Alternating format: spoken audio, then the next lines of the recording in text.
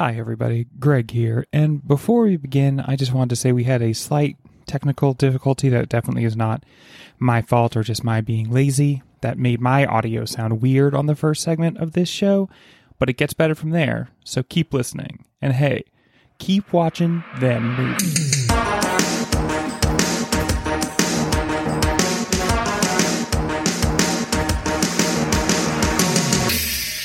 Welcome to Movie of the Year, the only podcast that has the science and the screaming to unequivocally figure out what the best movie is of any given year. A long 10 to 12 week battle, depending on how you've been counting, ends tonight. This is part one of the season finale of 2001 Movie of the Year. I'm your host, Mike Ravagno, and I'm very excited for what this episode will bring. And with me, as always, is my best friend and my second best friend, I don't remember who's who, so Grind and Greg. I believe I'm the best friend currently. I thought for sure you were going to say my best friend and my second best friend, Greg. Ryan's not in the top two. Are Greg. But no wonder you can't predict who the winner was from last week, Mike, because of course we all know this is the most unpredictable night in Hollywood. The most unpredictable night. Okay, that's much better than you definitely know what's going to happen tonight. It's the most predictable night in Hollywood. Literally anything can happen. I'm so excited for tonight. This is my favorite night of the, that we get to do 4 times a year or so. And why are we doing all of the movie watching in between? Let's just have finales of different years every week. Like what if we next week, did 1982. It with no knowledge? Yeah. I remember Spies Like Us. I guess that's the winner. And now it's the winner. Congratulations to Spies Like Us. Do you think that would be as fun, Ryan? Your 1927 movie of the year is Intolerance. Check my dates on that, Internet. Get back to us. Let us know how I did. That's probably also like the emotion that won that year. Yeah, that's what most people were feeling. God, I'm feeling so intolerant right now. Hey, me too. Isn't Intolerance the one he made because he's like, okay, everyone's mad about my Ku Klux Klan movie. How about a movie where I talk about how we're all mean to each other? Yeah, he's definitely one of those people who has a bumper sticker that says, I'm not racist. I hate everyone equally. I'm an equal opportunity offender, all right? I hate that I thought that brand of stand-up died in the late 90s, and then Joe Rogan's like, nope, we're not going away. Joe Rogan, podcaster and political force. How do we think 2001 did as a year? I'm asking for your self-evaluations right now, John. As 2001's favorite program, Winamp, would say, it really whipped the llama's ass, okay? 2001 absolutely whipped the llama's ass. This is not answering your question, Mike, but I am pretty sure that this is not a scored episode of Movie of the Year. This is not. I was going to... Thank you. I was going to point that out, but it's always nice to have a pedant on there. These are meaningless points, but I still know what it's doing to the panelists. But anyway, just to jump back onto the bit that Greg started, I feel like what we did is we became a tiny little triangle and we subspaced our way all the way through this year. I don't really know subspace the way I do Winamp, but I'll give you a pity point. These are not real points, everybody. These do not matter. Just a quick reminder.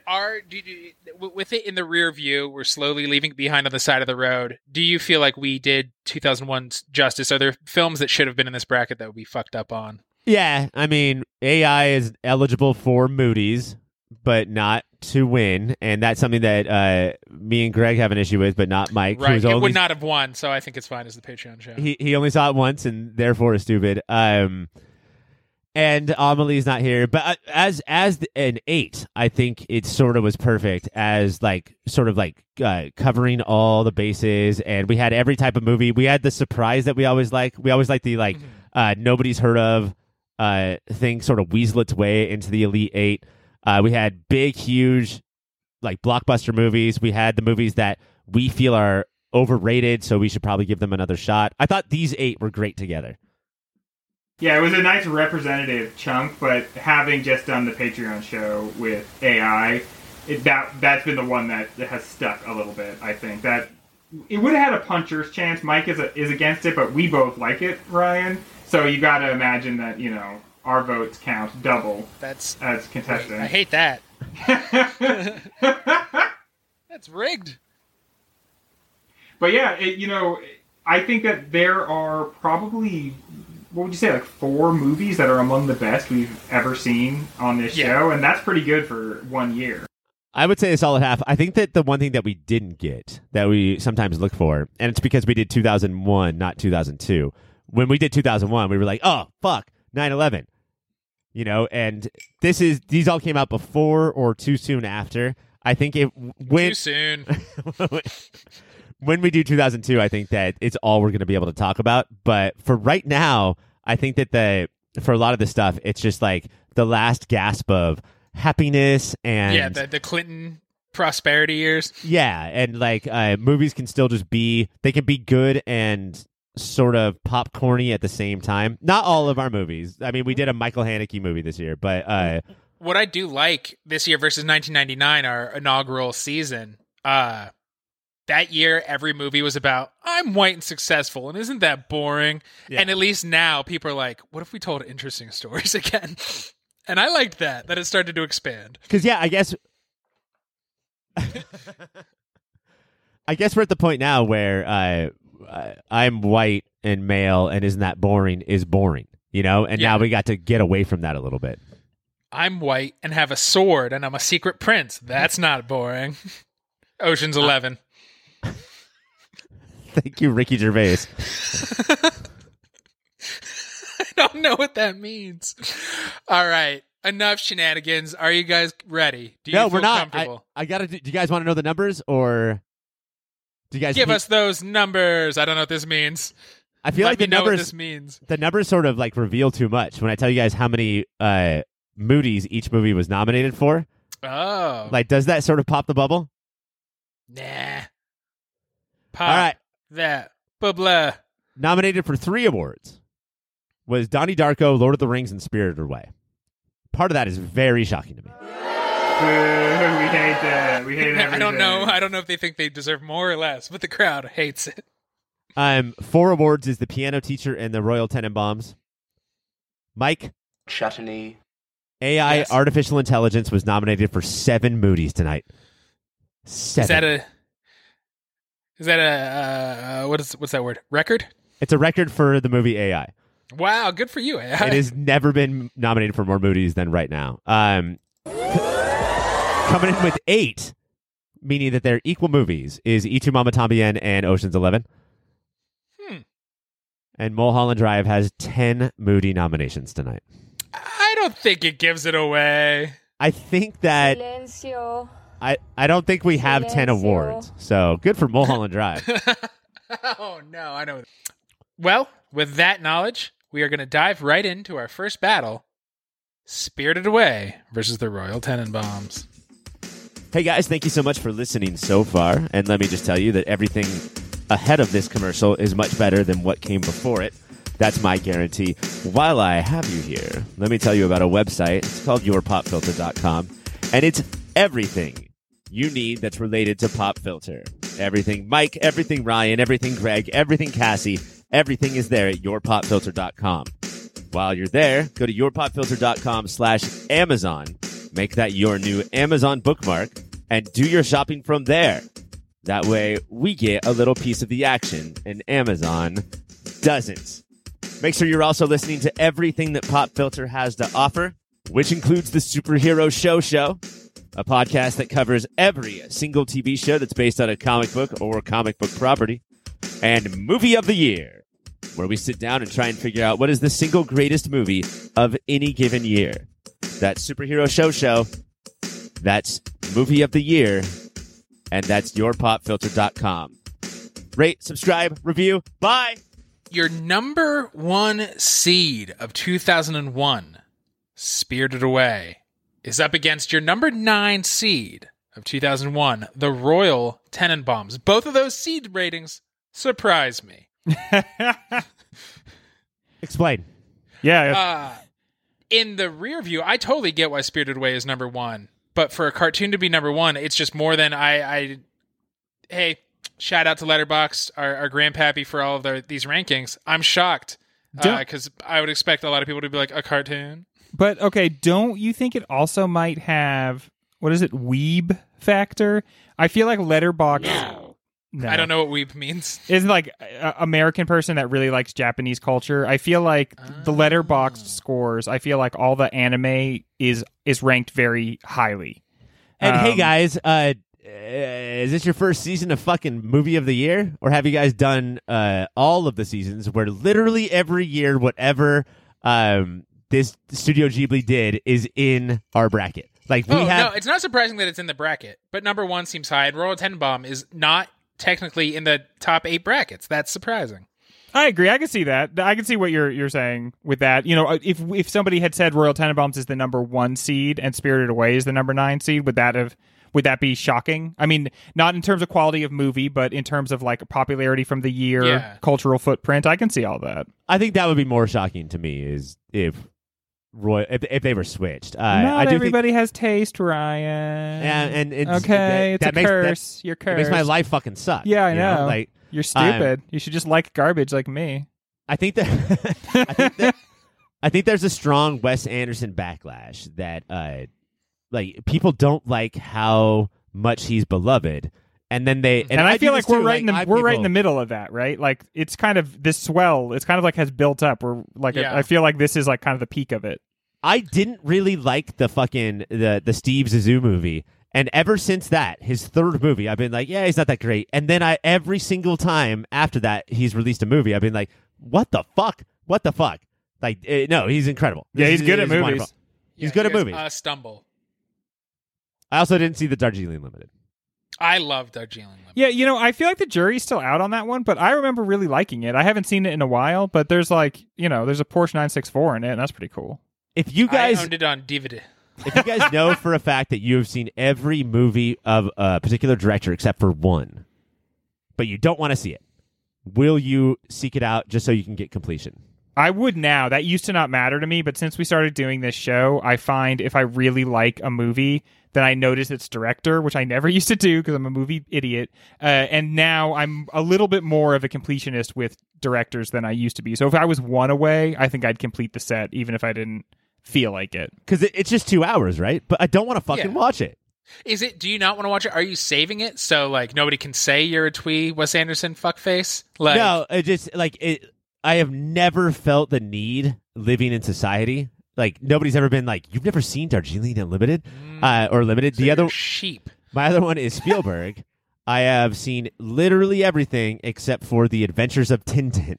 And You've seen War Horse? I've seen War Horse. Of course, I have. This dude's seen War Horse. Anyway, I want to. Maybe I'm going out on a limb here, but I would like to talk about how important the Royal Tenenbaums was to me at the time and now. Because to me, this feels like I'm at the time of this recording. I'm right now all about Orson Welles. I watched Citizen Kane the other day. I'm so excited for Mank. After Citizen Kane, Orson Welles made The Magnificent Ambersons, and I feel like Wes Anderson, to go from Rushmore to this, forgetting Bottle Rocket, I think is sort of that. Like, I think that he showed in so many ways how he is sort of capable of all the stuff that was in Rushmore and even more. Yeah, it does feel like he took Rushmore up to a new level, specifically. I mean, of all the other movies that it seems engaged with. If you had asked me like 10 years ago, I would have imagined this would be the movie Royal Tenenbaums that was most likely to win 2001. And now, without anybody hating it or anything like that, I don't feel like it's really fully in the running. And to be matched up against Spirited Away is, I think, a very galvanizing matchup, because the fact that there's not, in my mind, more of a competition that's a little bit surprising to me. This feels to me like akin to a Slammy D. It feels like one, like we have grown into who we are, and it is. Royal Tenenbaums is great. And there's killer performances and impeccable direction, but it is kind of a shallow movie. Yeah. Even though it very much wants to be like, we're talking deep stuff, but it's not really. It's a pretty shallow, fun movie. But I mean, like this. That's why this podcast is just like terrible and hurtful. Is because there's so many other movies from 2001 that Royal Tenenbaums could go up against, you know? Yes. And just coast. But if we lose Royal Tenenbaums forever, if we're never allowed to watch it again, that's the rule here. I know it's taken like 8 seasons of Movie of the Year to announce that, but from any given year, we're only allowed to watch the winner. right. Once it's crowned. There's so many 1999 movies I want to go back and watch. That's why I always say, what Eyes Wide movie do you Shut. want to watch right now? That's why I always say it, because you're not going to have the choice. We spent so much money going through Mike's DVD collection and replacing every DVD from a 99 movie with the Eyes Wide Shut DVD. So he goes to watch American Pie. That's just Eyes Wide Shut, baby. If Royal Tenenbaums went away, we have other Wes Anderson movies. If Spirited Away went away, I know that we have other Ghibli movies, but for me, it's a bigger loss. Like this is the pinnacle of I think the studio in a way, and like offers so much more than. Thanks, bud. That was not me, by the way. Everyone's gonna think I just fucking coughed and jizzed all over myself. I just like there's so few movies that do what Spirited Away does. Like, yeah, it's to blend the modern, to do a modern fairy tale and hit harder than so many fairy tales in the past did, and look as beautiful as it is. It's so fucking good, man. I love Royal Tenenbaums. I really do. It's weird because Royal Tenenbaums is the more realistic of the two. Spirited Away is like the fairy tale. And yet I think one of the biggest strikes against Royal Tenenbaums for me is the universe is like too kind and permissive and caring of the characters. And so it doesn't feel very real. In Spirited Away, like you'll get fucked up any second, man. And that feels so real to me that like at any moment you could just get, quote, spirited away, unquote. But I mean, like, in trying to make a fairy tale about this mythical New York, he's made it too safe. Right. Yeah.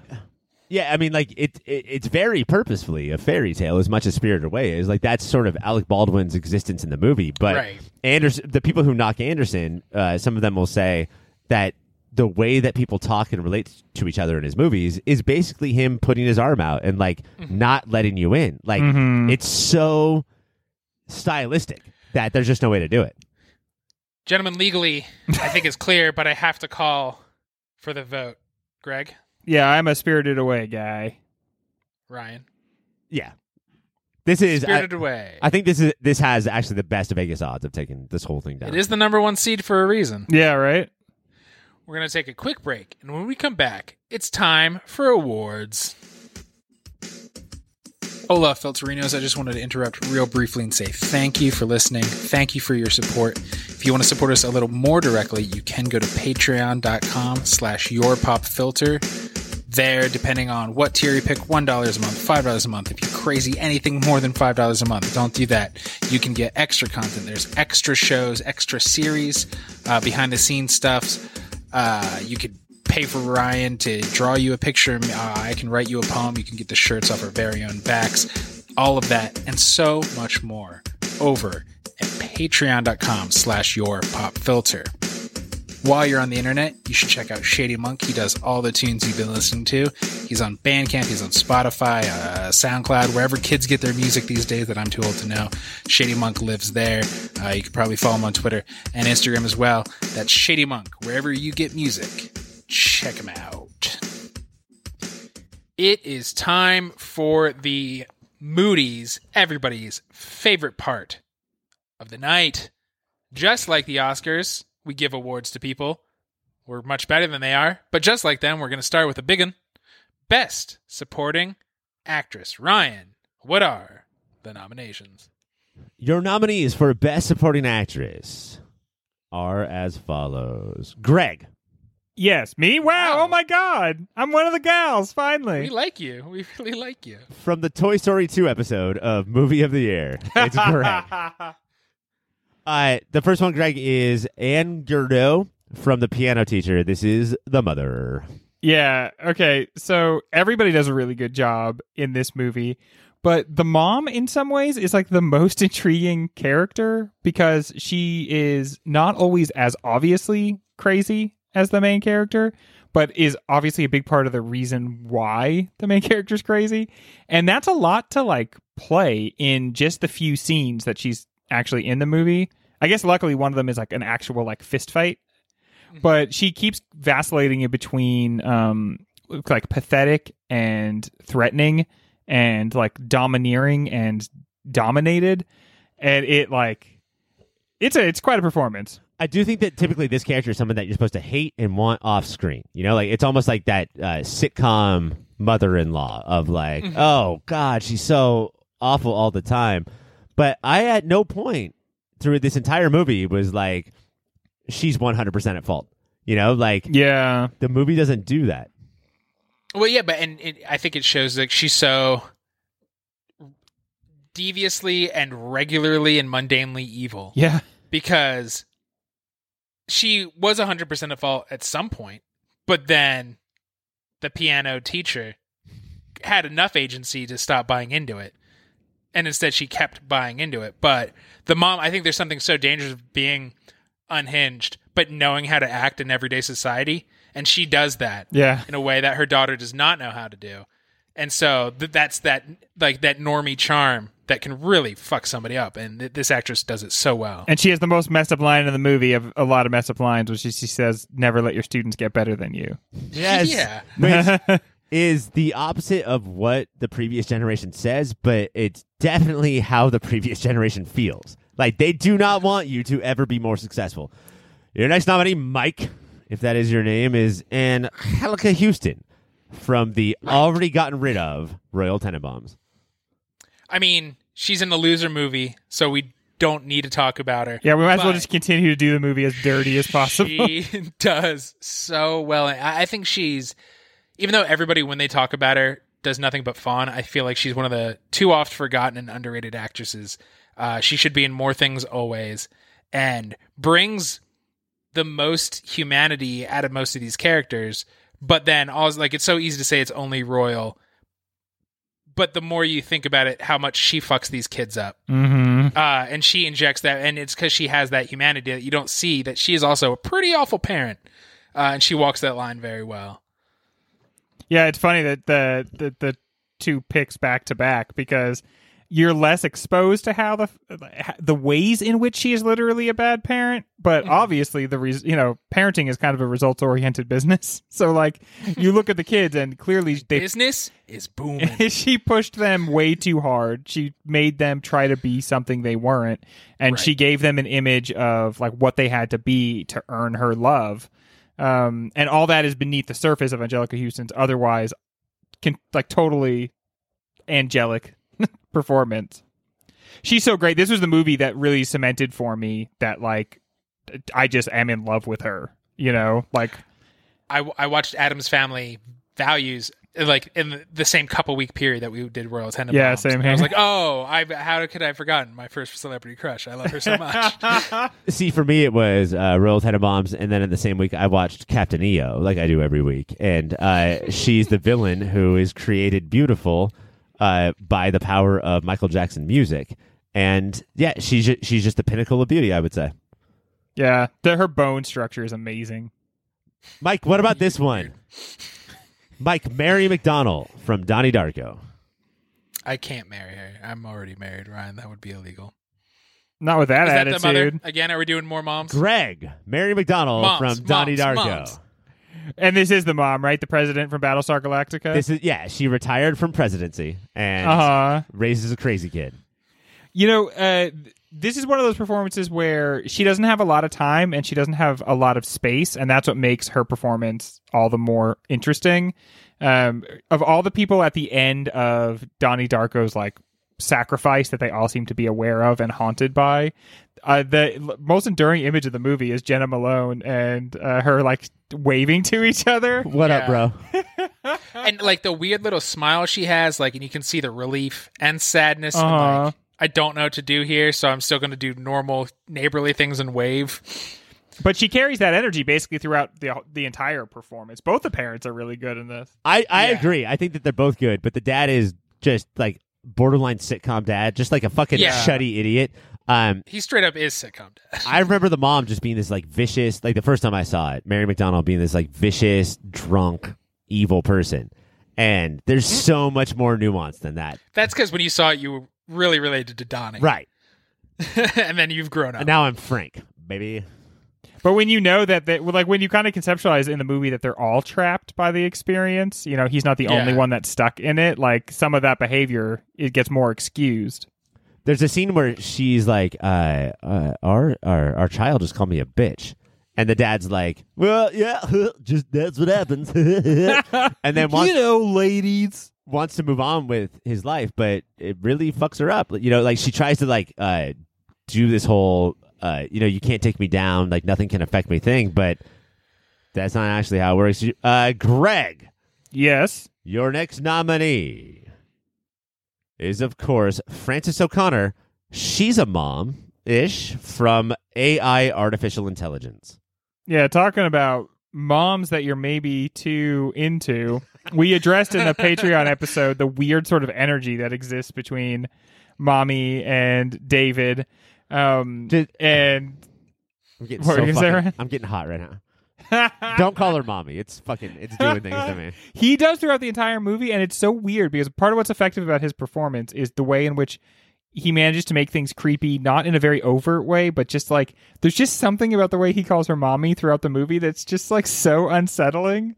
The crowd is into it. I think it is hard to have the type of performance she has to give where it's like it takes her a while to open up to this thing, and then she loves it like a mother does, and then she drops it in the woods and fucking books it, and then comes back as a dream. Like, but because like is that more evidence of love, right? Like, I love you so much I have to let you go. Yeah, that's the throwing the rocks at the dog or at the Henry and the Hendersons. Encino Man. Harry. It's called Harry fucking and Harry and the Hendersons. You're on a movie podcast. Please don't say Harry and the Encino Man. I watched the one that was like by Asylum.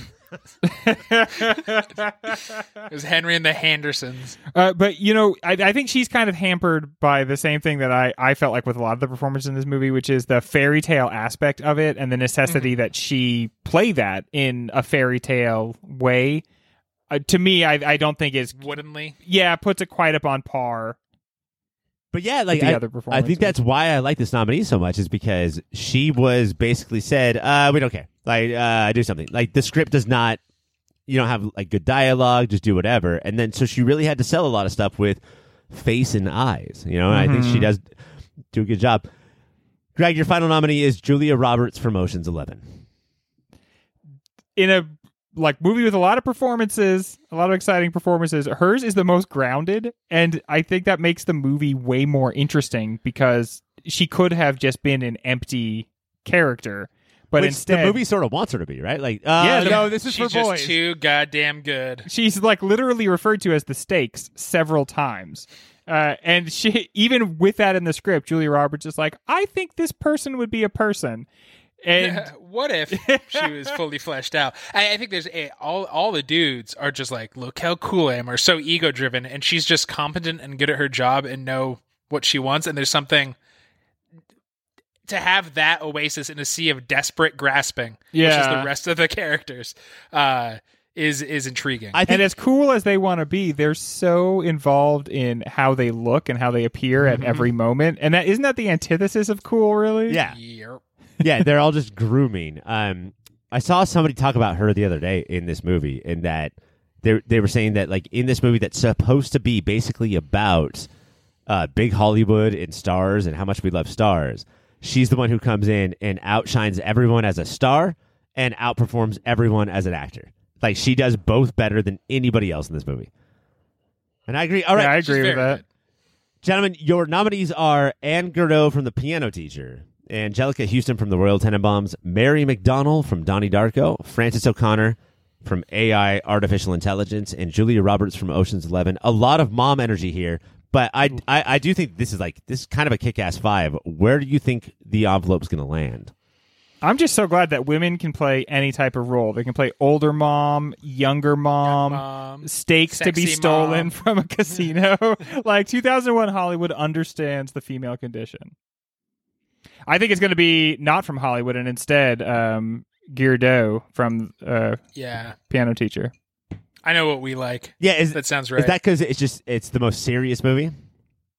And it's a stellar performance. Yeah, I mean, with a lot of range and a lot of questions. You know, you're left over wondering exactly what is going on with this woman and what has really happened in this family. All right, and your winner is...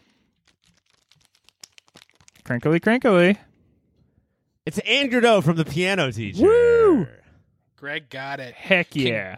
Congratulations, Anne Gardeau. We are getting And played Greg. off right now, but you can come down, and Greg to a lesser extent, much lesser extent. You can come on down to the YPF studios in sunny Burbank, California, and pick up your award and cash prize. When we come back, Cash prize more has been battles. spent. Well, that is very, very funny. Or very sad, and perhaps now you have something to think about. Or very problematic, and perhaps we have something to think about. But in any event, I'm sure you have some reaction to what you're listening to. So why not check us out on the social media? You can go to Instagram or Twitter and find us at YourPopFilter. Email contacts@YourPopFilter. Hey, everybody, keep watching them movies. This one hurts. This one hurts, guys. It's your number 5 seed, Mulholland Drive, versus your number 13th seed, which is shocking, E2 Mama, Tambien. Oh, wow, that is a low seeding. Second Dang, battle that we've 13? had, somebody outside of the top 8 seeding come in. I think we did a lot of fucking up of Letterboxd's 2001 list. Yeah, it means, well, Letterboxd was like, wasn't Harry Potter great, guys? And then we pooped right on their opinion. No, thank you. It was mediocre. At best. And we only want to talk about really good or really bad movies. Movies not the that define the year. mediocres. And Harry Potter defines nothing but turfs.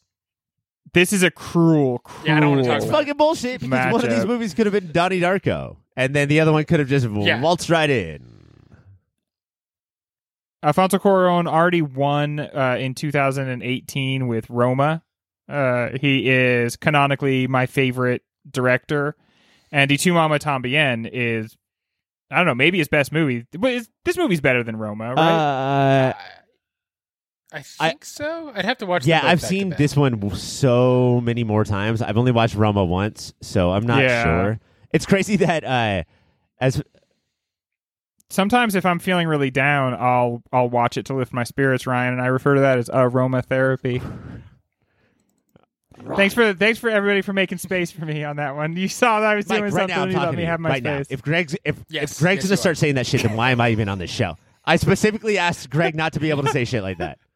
That is your role. Greg's here to be empathetic and thoughtful, and you're here to make those kinds of jokes. So I don't know, man. That's you got to go talk to I just legal. realized that canonically, in the late 90s, early 2000s, there were the 3 Mexican directors that blew up, that became Yeah. famous.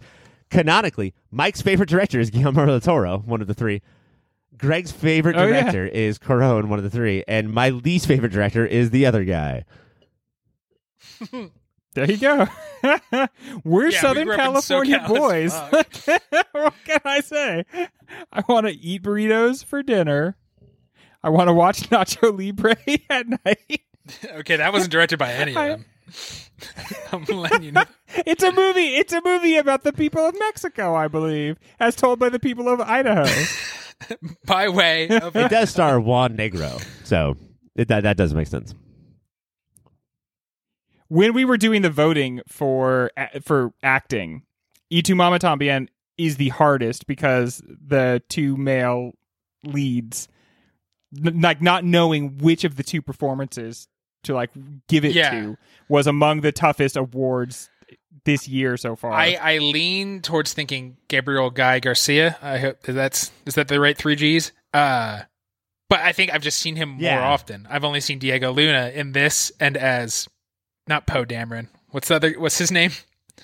The other Poe Dameron. Casador. Nova Casadore? I don't know. Rogue One. But I mean, So as Rogue One, what that does mean is that you know the titular his Rogue range One. more. You know how different this performance was than other performances Yeah. of his. But yeah, I mean, I really don't think that either one of them are typically like the people that they played. I hope not.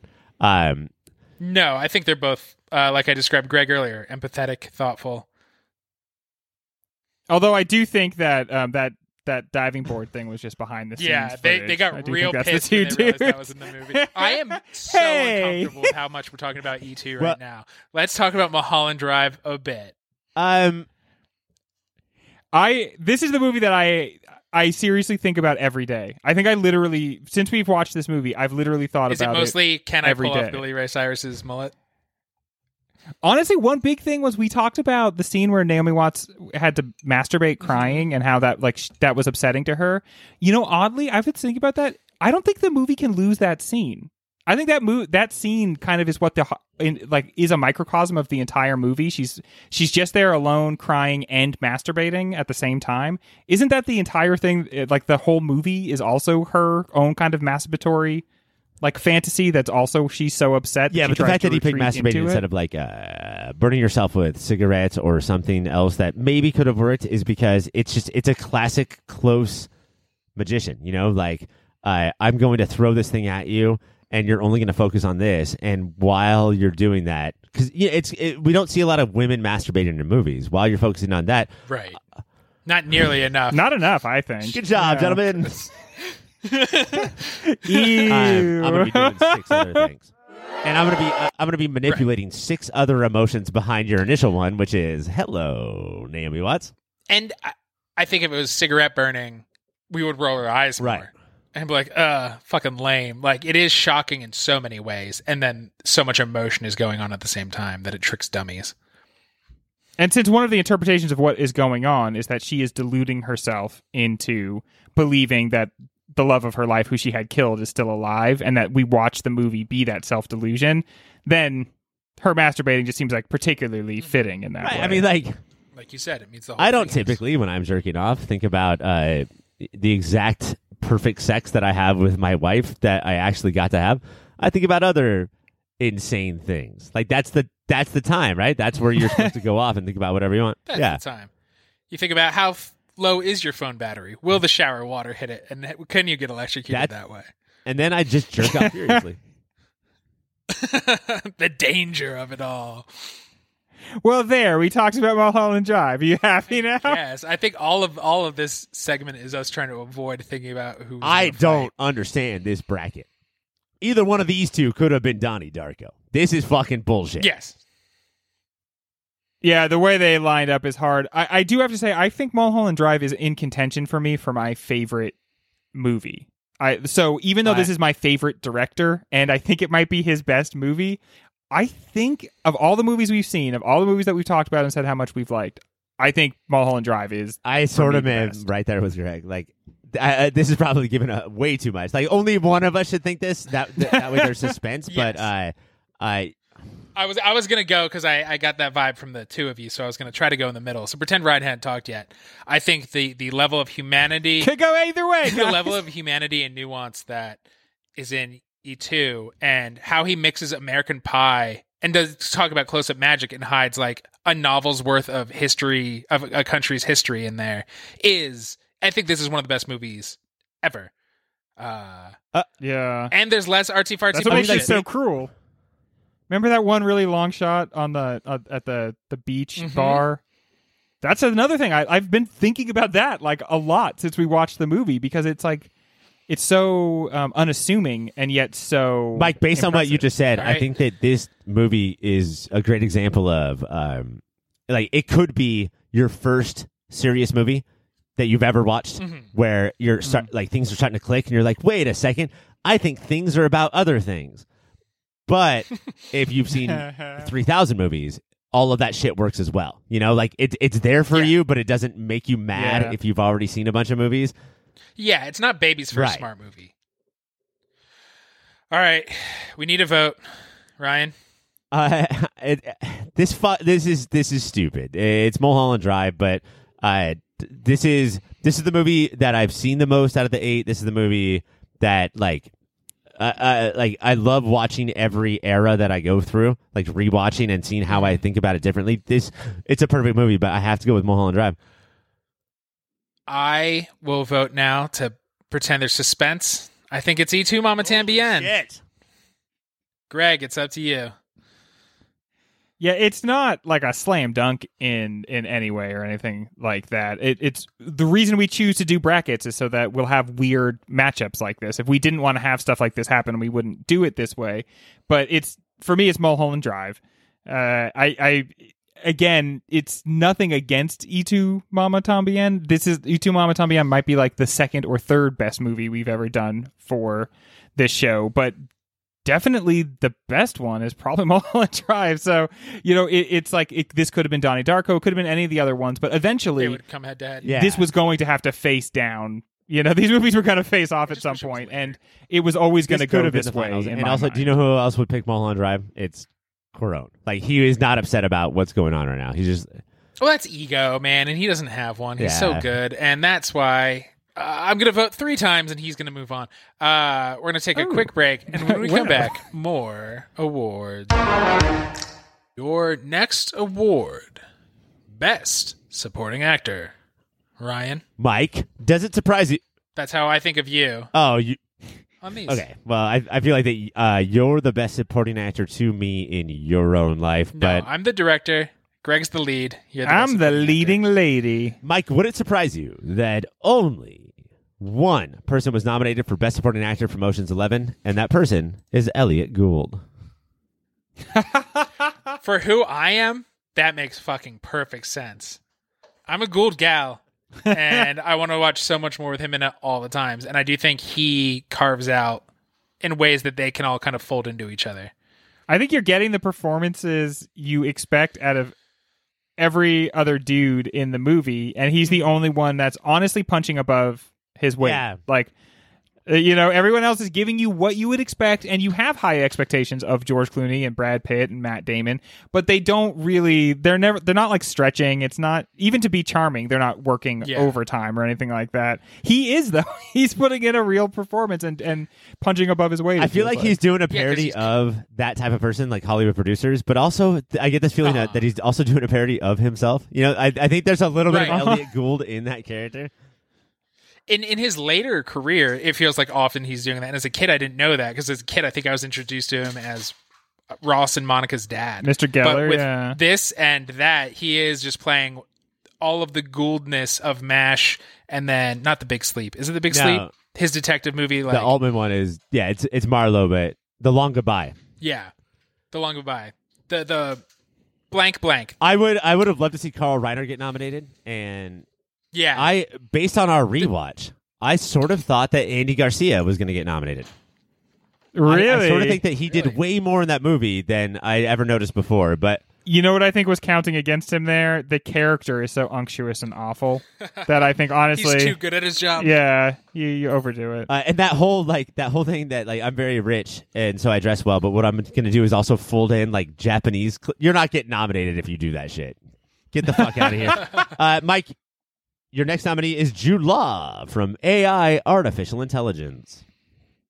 Yeah, one of the best parts of this movie. Heck yeah. And one of the biggest reminders, like, how great Jude Law can be. Like we talked about on the Patreon show. So giving away some stuff for free right now. Hey, wait, hang on. You owe us $1. How he mixed just enough roboticness, like just enough of the twitches and things to make you remember, but not too much. Just a little cartoon. Not like that one little girl from Small Wonder who was just very clearly a robot the entire time. She would Right. lift the couch above her head with one arm to vacuum under it. That's clearly a That's robot. robot Neighbors, shit. you have any? You don't have any questions about what's going on right there? That's insane. How much she bench, bro? That's my question. as a 8 neighbor. couches. One also to remember about Jude Law, so beautiful. Mhm. Unearthly, though, perfectly unearthly in this movie, so Yeah. like almost too beautiful. Which is, yeah, because he's a robot. Part of his performance. Speaking of that shit, Greg. Not that you're so beautiful, but the nominee is. It's Ian McKellen from Lord of the Rings. I think the first time that movie title has been brought up tonight. Oh, yeah, It seriously. We watched that this year, guys. We did. It was the first one of the season, I believe, and we were like, yeah, movie, definitely. But he's probably the best part of it, right? Most of this movie remains intact in terms of it's still as enjoyable now as it was back in the day. It's silly, but it owns itself. And at the core of all of it, I think, is his performance and how lovingly he treats one of fantasy's most important characters. Both Ian. Oh, I thought you were going to say Frodo. Like how the character of The Gandalf way is he loving- treats Frodo, he picks him up like a little baby and holds holds him, and that's nice. Both Ian and Gandalf seem like they're having a blast, and that is definitely part of what you're missing from, let's say, Sir Alec Guinness in Star Wars. You know, like Who's yeah, angry it's just the whole like, time what he's the there. fuck did I do? I don't want to be in this stupid fucking movie.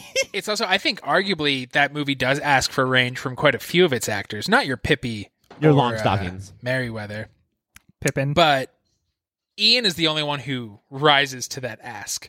He's like, "Oh, you want range? I'll show you that range," and doesn't break you out. Where I'm like, "Oh, Elijah Wood hasn't really learned how to act yet. That's interesting." That's so cute. Yeah, he was definitely. I like this movie a lot more than I thought I would when we rewatched it, but he was definitely the guiding light. Greg, your next nominee is from The Piano Teacher. It's Benoit Magamel, who maybe we could make an argument for lead actor, but he's here in supporting as the young blonde kid who steps into a world. His performance is good because you never know what's real with him. Or And performative, it's- or Yeah, so you never know the character himself, like how much malice he has. What is up for grabs in that movie is that he is either an extraordinarily bad man, or he is extraordinarily unaware of the consequences of his actions, or he is both of those things, and actually that's just pretty normal for your average dude. Yeah, and he, I like, think it's the captures danger of all being that. young and Yeah. handsome. blonde white dude. Yeah. And he's never, before this relationship, he never had to think about consequences, and everything he did was seen as good. But because it was vanilla and bland, and he's now in a more complicated situation, I mean, and kind of crumbles. If it was under never for Isabelle Huppert, if like that teacher was not at this school, he just would have banged his way through the Yeah. students and never thought twice, right? That's just what. and would have been fine. I think he eventually would have sought out someone like her because he would have gotten sick of just the normal conquests. I think he kind of was looking for someone broken that he could be sort of extra cruel to, and so he would have found somebody else at some And a point. challenge, like as far as women go, and maybe as far as all parts of his life go, like he has probably never been challenged. And Yeah. Mike, your final nominee for Best Supporting Actor is Justin Theroux from Mulholland Drive.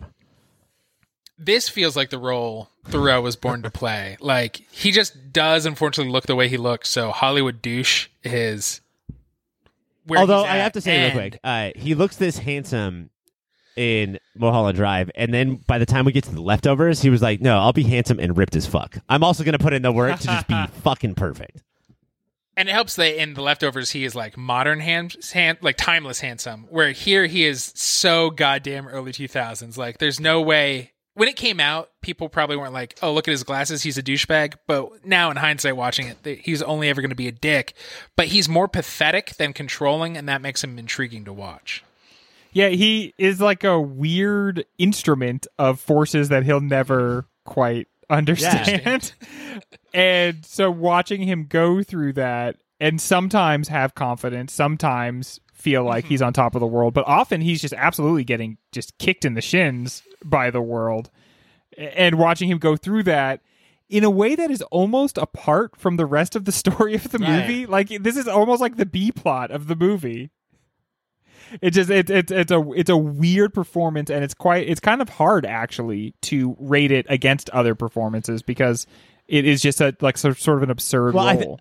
Yeah, we need to breathe in between like the psychosexual hardcore drama of the rest of the movie. So let's just watch this goofy guy go about, like, just watch his life get joyously ripped away from him. I think that the FYC moment is, and we probably talked about this on our episode, but the FYC moment is where he's called out and he has to talk to the cowboy or Yes, whoever dude. that guy is, and The cowboy. the cowboy is like, "You need to do this and say this," and Thoreau starts the scene of like, "All right, whatever you say, like, cool, you're a weirdo and that's fine," and then like throughout the course of the scene starts to realize like, you know what, I'm actually fucking in trouble, and maybe my constant glibness is going to get me fucking killed.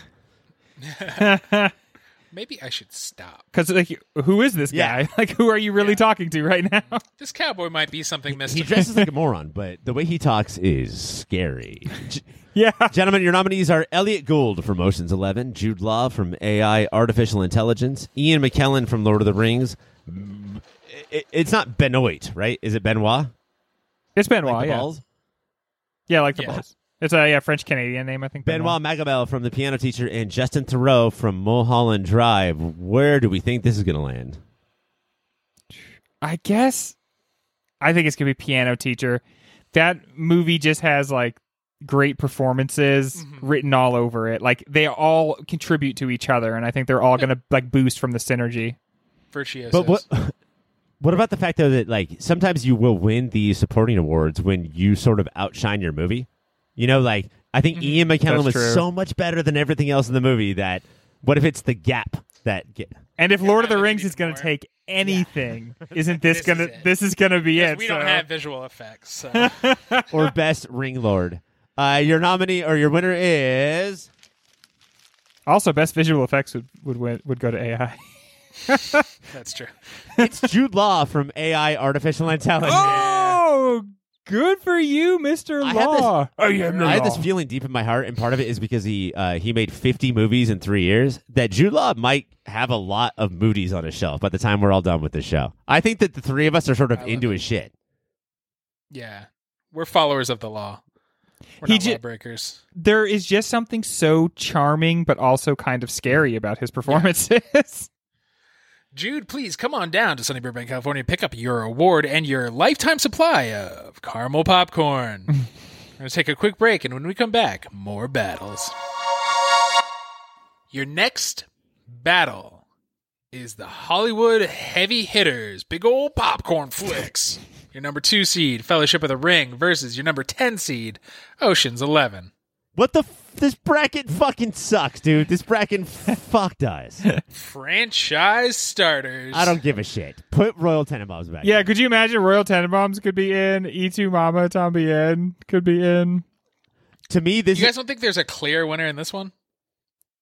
honestly, like, I don't know. To me, this is a battle of a blockbuster that I've seen a billion times and know by heart and love versus something that I always shied away from and talked a little bit of shit on.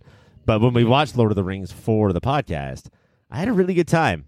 I don't know. But this is not a slam dunk to me. This is definitely not a slam dunk for me. This is like one of the most important movies for me ever, which is Lord of the Rings. Ocean's 11. And then a movie You love that heists. I feel like I have continually liked a little bit less than everybody else. Not that I think they're bad. I think they're good and I really enjoy them, but I've just always gotten the feeling that I like each of them just a little bit less than almost everybody else. So it's like that really evens the score for me, you know? Where I came in with the exact same, where I'd seen both of these years and years ago and not much before, and went, "Yeah, I remember them being pretty good," and had such different reactions watching them now for this show, where I'm like, I can see the thought into Ocean's 11, and in Lord of the Rings, I feel like I just see the flaws. But I got to say, though, this might be a perfect battle because I don't know if we've ever watched any movies in the history of movie of the year We've that watched try lots to of say movies, Ryan, in the history. try to say less than these two movies. Like they really, They are so like, uninterested in saying anything important. I don't want you guys to learn anything about the time that it was made or humanity or like just look at the shit that we did. Yeah. These movies are just like, isn't popcorn and cola great?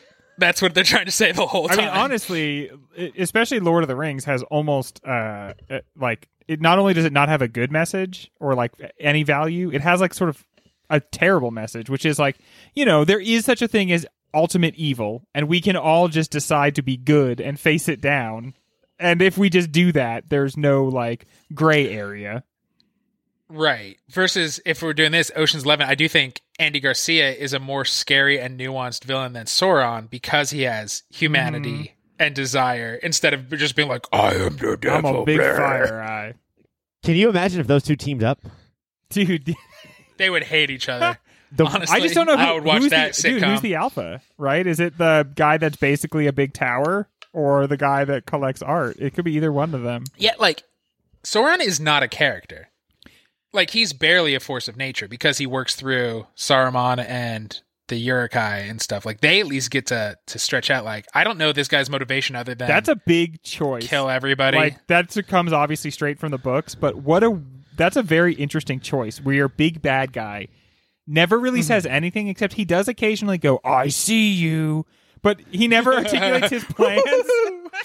Is he? And I want to go slow here so I get this terminology right because I'm not like super involved in this like you two are. But is he the DM of this movie and he just keeps flinging shit at the main characters? Like, how about Feels like that. How about this now? He's just he's just malevolence. I mean, he just is like the aspect of malevolence because he's not even particularly good at any of his plans. Or like, I mean, none of it's really working. His main number one guy instantly betrays him, like, and not goes to the other side, but kind of starts working as his own force. Right, is wants to be different. It'd be a better story if there was no Sauron. And plus, their names are way too fucking confusingly similar. Yeah. And there was just Saruman. It's like there's a Tyrion and a Tywin. Like, those are too close. Yeah. Come on, guys. Speaking of that, did you guys ever get confused that Sauron is the big bad of Lord of the Rings, but also an X-Men villain who's just like a nerdy pterodactyl man? I'm a half dinosaur. My bones are hollow. And I'm pretty sure that was my first Sauron. So I always got confused why this Sauron never shrieked at people how he'd rule everything and flew away. It sounds like you're doing the opening credits of the Sauron reality show. I'm a half dinosaur, and life is weird for me. You're probably wondering how I got into this mess. And the other Sauron is just like, I see things. I don't want to see them. I am a pillar of flame. I used to be a cool-looking guy in cool armor, but that was before this story, so I won't be looking like that anymore. It was rad. Greg's genre is like elves and ogres, and my genre is Las Vegas casino heists. So putting that aside, do you guys think it comes down to the directors? Who is better at this, Soderbergh or Jackson? Yeah, like big old Hollywood? Yeah. And that's I think what Jackson is so good at is, because he came from that weird like splatter gore type horror, is when he can hide the weird in Hollywood.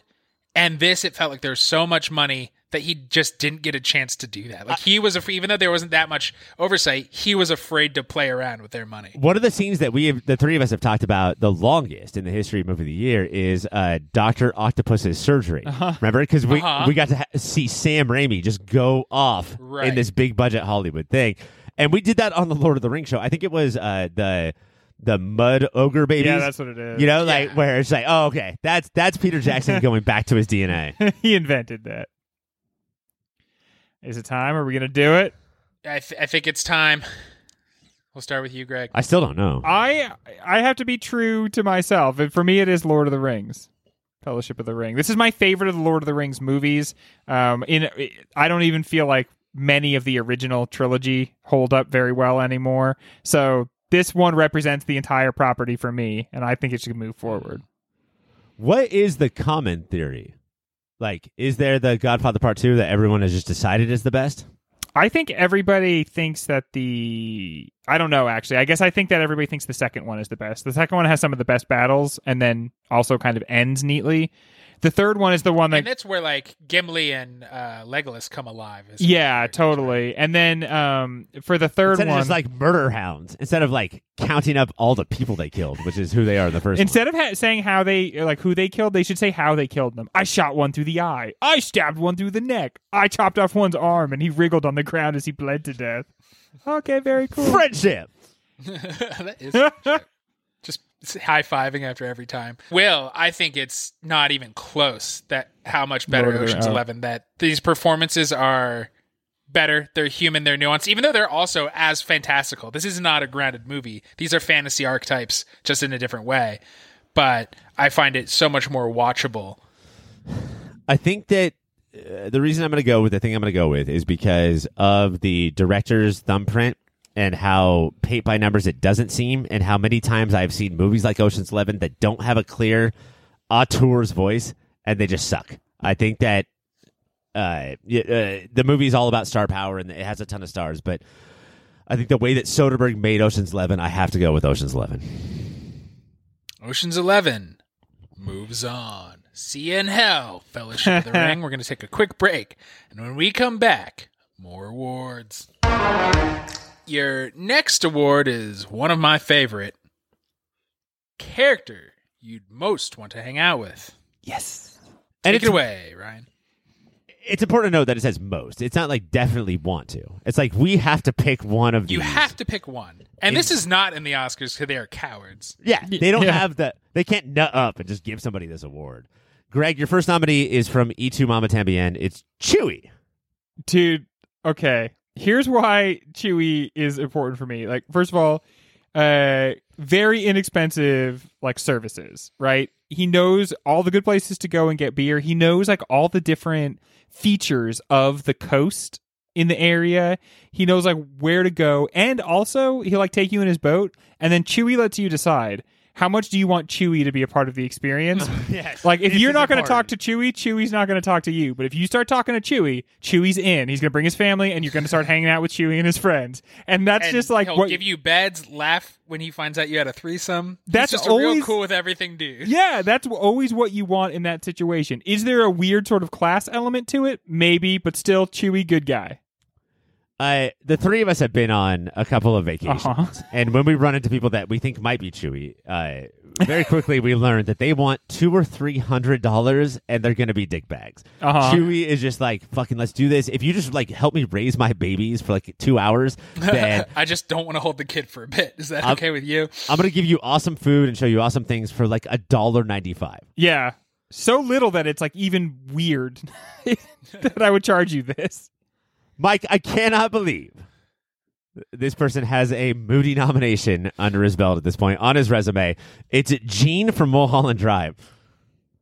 Gene from Mulholland Drive. Is this Billy Ray Cyrus? This is Billy Ray Cyrus. Billy know what? Ray. He handles Justin Theroux walking in on Billy Ray fucking Justin Theroux's wife so well and calmly. Like, he seems like, I bet in not a shitty situation, he'd be a cool guy to be around with. I think the whole gauge of how good of a person you are is your ability to, how do you deliver the phrase, come on, bro?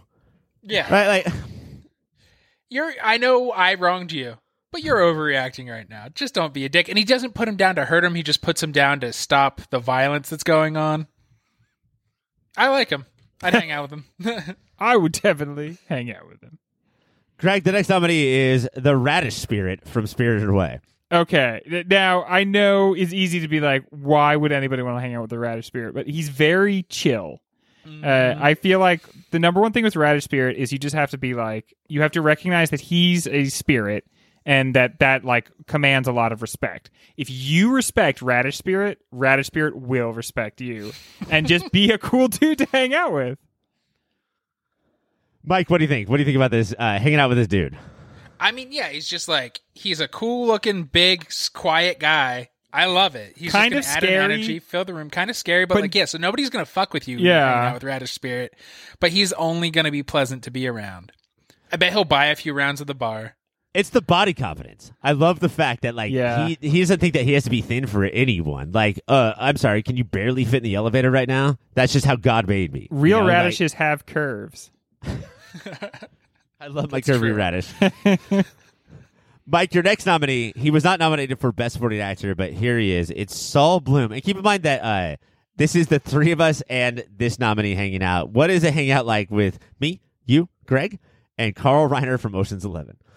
I mean, I'm guessing we're at the horse track, and we Sure, are of course. peppering him with questions, and he's getting so frustrated that we don't understand how betting on horses works. But So we're we betting are- on the best looking horse, right? we are rolling. The three of us have hung out with old men before, and it's always them telling us what big pussies we are, and we're just giggling the whole time. Every The time word pussy. Every time I hang out with an old man, it's always like training for when I'm going to be an old man next week. So it's always like you're taking notes and everything. All right, I got to be grumpy about this. Got to hitch my pants up this high. I think it'd be a blast. This hangout is hard for me because I think for some reason I think that Carl Reiner will come out, and I want a fucking bit with Carl Reiner. I think that would be super fun. Yeah, it's when people are like, oh, great, we're going to hang out with Andy Kaufman, and they had to deal with Tony Clifton. You will be let down, because at no point will Carl Reiner come out. It's just Saul. Although he might do the thing where he pretends to have a heart attack just to get away. That's a fun bit. Greg, do you know who the final nominee is for a character you want to hang out with? I know who I hope it is. Who do you hope it is? I hope it's Teddy from the hit movie AI, Artificial Intelligence, starring Teddy. All right, Greg, me, you, Mike, Teddy. Summer trip. Well, how does that go? Here's what I like about Teddy. If you ask Teddy what he is, he'll tell you he's a sentient, conscious being that wants like his own rights. But Teddy looks like a teddy bear, so everyone just treats him like a teddy bear. But if you say to Teddy like, "Hey, you're a toy," he says, "I'm not a toy." If you like disregard Teddy, he'll get offended, and he like says existential things like, "We are in a cage." But he looks like an adorable. You know what it is? He's kind of like the anti Winnie the Pooh, anti Paddington. Like he looks like a nice, kind bear, but really everything he's going to say is like, if you cut yourself, you'll at least feel something.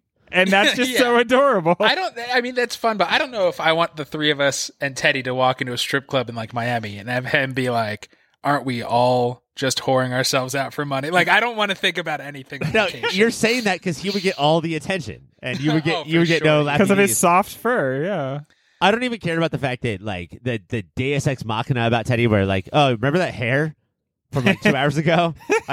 I created a pouch and held it there.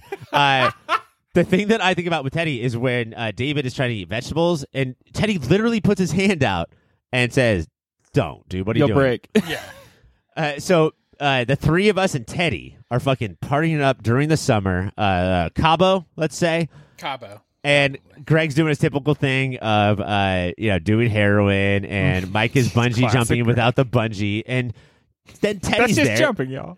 Yeah. Teddy's there to be like, "No, Mike, are you sure you want to do that? We don't need that on vacations." No, that's not what vacation's all about. Your nominees are Chewie from Itumama, Gene or Billy Ray Cyrus from Mulholland Drive, The Radish Spirit from Spirited Away, Saul Bloom from Ocean's 11, and Teddy from AI Guys. Chewie. How's this going to go down? Yeah. The one I want to actually hang out with is Chewie, for sure. Your winner is... It's The Radish Spirit. What? That's hilarious. That's so cool, dude. We're going to fucking hit the spot. As soon as COVID is over, as long as there's nothing that's bad for radishes, the three of us, Mr. Radish Spirit, and you know what? We're embracing his body positivity. We're just going full European style in the baths. Embracing, I'm angling towards that. I want to have his whole thing, which is being fatter. Yeah, you need to look more radishy. So, Radish Spirit, come on down for your weekend getaway. Not just the three of rad. us. Rad-ish. You guys want to just dive right into the next one? The kind of anti who you most want to hang out with award? I mean, the next award is who won 2001. You want to just reveal that right now? No, that's not the next award, Ryan. Oh, the next one is Mayor Dickbag of Shittown. It's who is the biggest mayor dickbag of Shittown, aka biggest shithead. Now, Mike, as we do on every finale, we have to tell people that we don't have a villain. We have biggest shithead. What is the difference? Biggest shithead could be just a rando. It's not like the best antagonist. It's somebody truly loathsome to be around. Okay, Sauron is the villain. The villain, but Saruman is obviously the biggest Is dickhead. a huge shithead. Yeah. Absolutely not. He's not even the winner of biggest shithead. No, there's a bigger shithead in that movie. Yeah, That movie There's has a tie. a couple of them. Your first nominee for biggest shithead. Just like, what the fuck? Oh, the example that I always like to use is that Alan Rickman is the villain of Die Hard, Pop Filter Hall of Famer, and fucking Cokehead Bureau is the biggest shithead of Die Hard. That is the perfect example. Yeah. Your first nominee is Chihiro's parents from Spirited Away. Not villains, just shitheads. Just shitheads. Yeah, the whole like, hey, we just found this food in an abandoned theme park, and now we're gonna eat it until we're literal move. pigs. Yeah, that's a weird move, guys. Also, your daughter's scared to go in this broken tunnel that is obviously haunted, and you're like, it's fine. You can stay here if you want, is what they say to her. I'll just drive 80 kilometers per hour down this embankment. Come with us through this tunnel. We'll protect you. It'll be fine. Stop being scared. Oh my God, bowls of sausage. Blah, blah, blah, blah. I could go for some bowls of sausage right now, actually. Mike, your next nominee is Kitty Farmer from Donnie Darko. Oh man, this is the proto Karen. Yeah. Before they were Karens, they were Kitty. I just question your devotion to Sparkle Motion. Yeah, she's always going to question your devotion to Sparkle Motion. She's going to. If Will Smith did a end of the movie end credits rap for Donnie Darko, that's the one of the lines, right? Yes, definitely. She's gonna, instead of what she should be teaching, which I think is gym. Yep. She's gonna talk about fear, love, fucking MLM bullshit. She's the worst. Fear-love dichotomy. I worry that you're straying to the side of fear.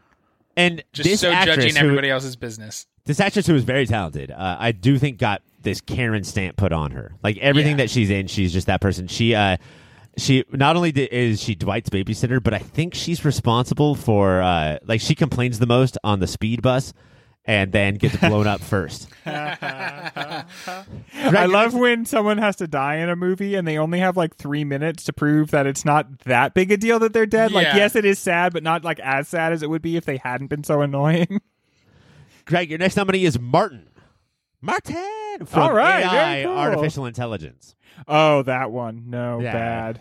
But, I think he's very important for the movie because he stands for how awful they really have become. The parents are kind of vapid, but they try to act mostly okay to David. It's this kid, Martin, that is a sign that, like, not only have people, they don't have respect for robots, they're actively, constantly antagonizing Right. robots. And we see that through him. And this kid does a pretty good performance because I want to fight him. And I'm not talking about the version of him that's now an adult. That's not who I want to throw down with. I want to throw down with this guy as a kid. And if And someone he could still be frozen, so we could hit him easier. I want to fight Coma Martin. Yeah, I'm not. Well, I at least want the kid that's wearing the leg braces. I don't want a full-fledged kid with all that energy and a healthy body. Is this the hardest we've ever gone off on a movie character who spent a lot of the movie in a coma? Yeah, This has to be the probably. record, right? Yeah, 'cause Probably. normally they make those characters good, and this guy's a piece of shit. Here's the thing, though.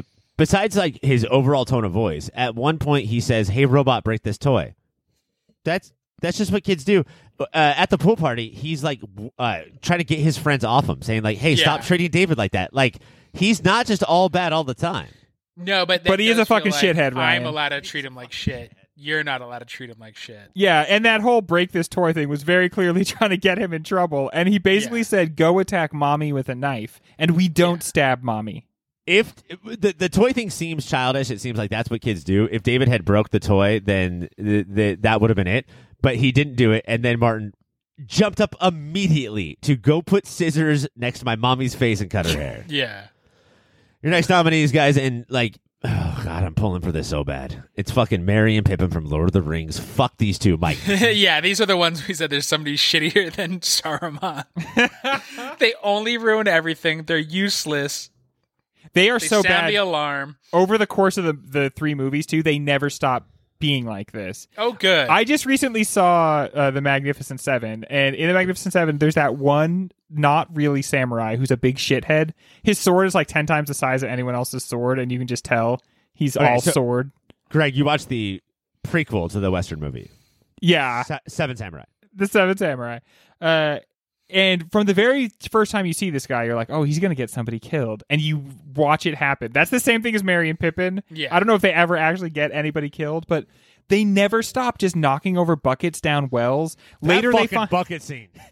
Later they find a crystal ball and they're like, nobody look at the crystal ball, it's evil. And one of them is like, I gotta look at that fucking crystal I'm ball. gonna look at the crystal ball. And and there's not even like that's definitely a fantasy trope. Like that halflings have that, but at least they're normally like lovable or arc a little. And because they are only annoying and selfish and do not arc, they're so especially. And you see in Frodo and Sam, it's like so you could be chill. It's not like in your race to just be dipshits. Right. There's hobbits over there that are being awesome. I don't know whether to blame the writer of the novel. I don't know if this was in the novel or the screenwriter or the director or the actors, but it reminds me of a lot of Disney movies where, you know, like Ariel does have Flounder and Sebastian. It's like they're supposed to be that, but Right. instead there's never any good part. They only do stuff to make the story get worse, like to raise the stakes and nothing else. And it's the whole Gilligan's Island. They would kill Gilligan. Yes. With this like hardcore like group of grizzled fighters, they would get rid of these two so quickly. There's no reason for them to be on this adventure. But counterpoint to that is they are generally, these two characters I think are loved by people, and I think it's supposed to be that they are like the fire of civilization that gets carried along, that they're not outwardly super useful at the moment, but that like by not dispensing with them, that's what makes this fellowship a fellowship and not just a band of butchers. Like they will carry along these guys who do little more than just like kind of delight the party. Okay, then I would have not had a fellowship. I would have had a band of butchers. Like Yeah, a band of that's butchers what we probably should would have have been way chosen. more successful when you're trying to save all of society. Yeah, ultimately, I think that you will find that the plan of the Fellowship of the Ring actually worked out, okay? That's why we're here today and not fucking living in Orkton or something like that, okay? Well, for Greg, I'm going to move Merry and Pippin to away from Best Shithead into people you want to hang out with because you clearly love them. Greg, your final nominee is Topher Grace from Ocean's 11. as Topher Grace. This movie knew that it was probably going a little hard with these actors, probably putting too fine a point on it. And then it saw that line and it went right over it. And then it just went as fast as it could over the line in the other direction. And these it actors seems like are he so loves dumb. it.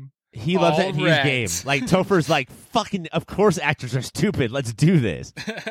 And I love that they didn't try to make them reasonably stupid. They made them like as stupid as the gangsters on The Sopranos are stupid. Like so dumb that you wonder how they all managed to make it to that poker game. Like, yeah, how are they still alive? Yeah. So you're breathing on your own. That's interesting. And he does a good job. It's definitely a part of my deep, crazy Topher Grace respect. I really love that he did this, and I really love that he was in that. What's that 80s movie where it takes place in the 80s? Oh, it's the name of a song. Take What's Me that Home called? Tonight. Take Me Home Tonight. Yes. He's good in that. All right, gentlemen, your nominees are Chihiro's parents, those sausage bowl eating motherfuckers, Kitty Farmer from Donnie Darko, Martin from AI Artificial Intelligence, Merry and Pippin from Lord of the Rings, and Topher Grace. Where's this going? It's got to be the Karen, right? Yeah, I I think just it's feel like Kitty. We Karens hate are having Karens. a moment. Yeah. I think that if anybody resembles that one lady from Parks and Rec that's always up Leslie Knope's butt, then you're going to win this award, right? Mm-hmm. Well, let's put that to the test. Oh, okay. All open. It's Martin from AI Artificial Intelligence. Oh man, we hate shitty little kids. He basically tried to get his brother killed. Everything that's wrong with the world, everything that needs to be fixed in the world is instantiated in this little kid who has really like had one bad thing happen to him, obviously, which is that he's sick, but has used it as an excuse to become, honestly, a A shithead. monster. The world would be a better place if he had died from his sickness. Could you imagine the three of us hanging out with that kid? It would not go well. No, it would not. Martin, you know what? Don't come pick up your award. We'll mail it to you. Stay far, far away. The reason why he won the award, though, is because he is the most. This is like the most representative. Like, this is how humans actually. Yeah. Mike, I'm getting an email right now from the board. Uh-oh. It says AI is based on AI winning 2 awards tonight: Biggest Shithead and Best Supporting Actor. It is now officially eligible to take down Movie of 2001. Guys, I think AI is going to do it tonight. I hate when the board just changes the rules halfway through, even though this has never happened. It's Via over my email. goddamn cold robot body. Via email. No, sir. We're going to take a quick break and then get to your last battle of round 1. Your final battle of this episode is now.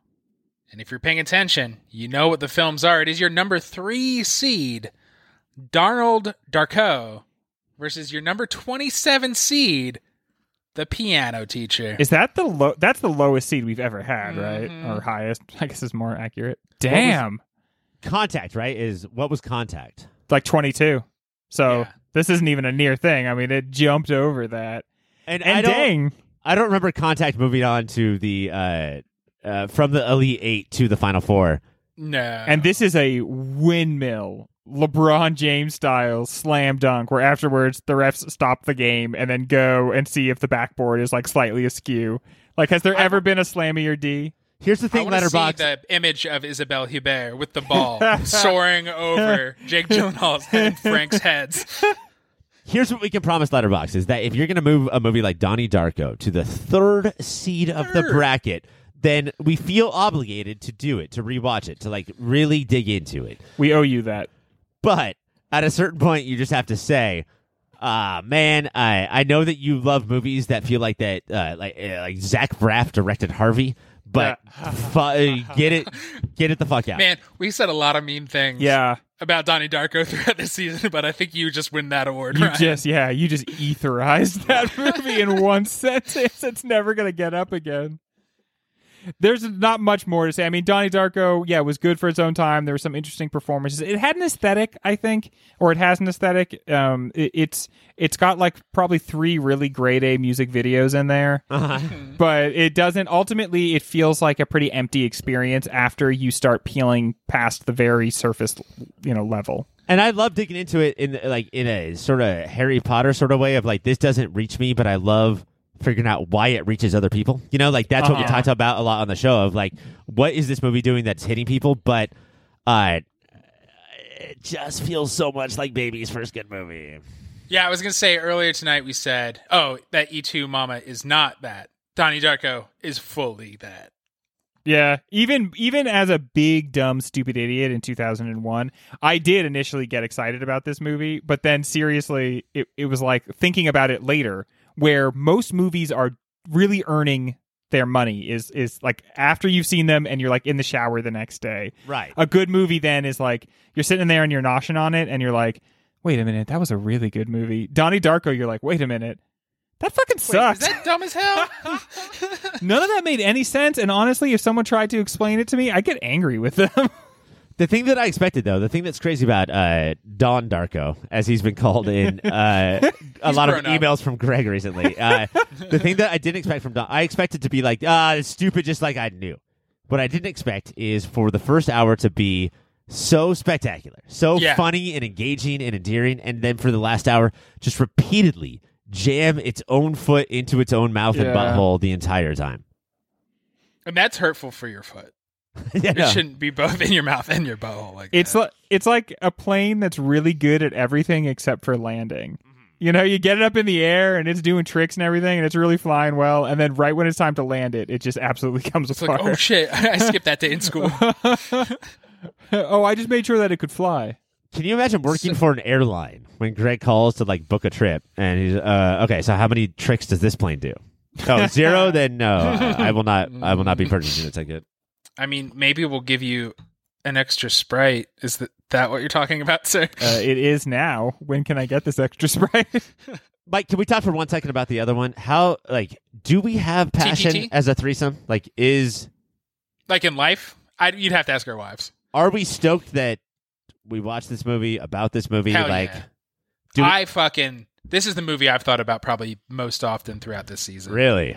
And maybe because it's the most surprising, like, knew nothing about it.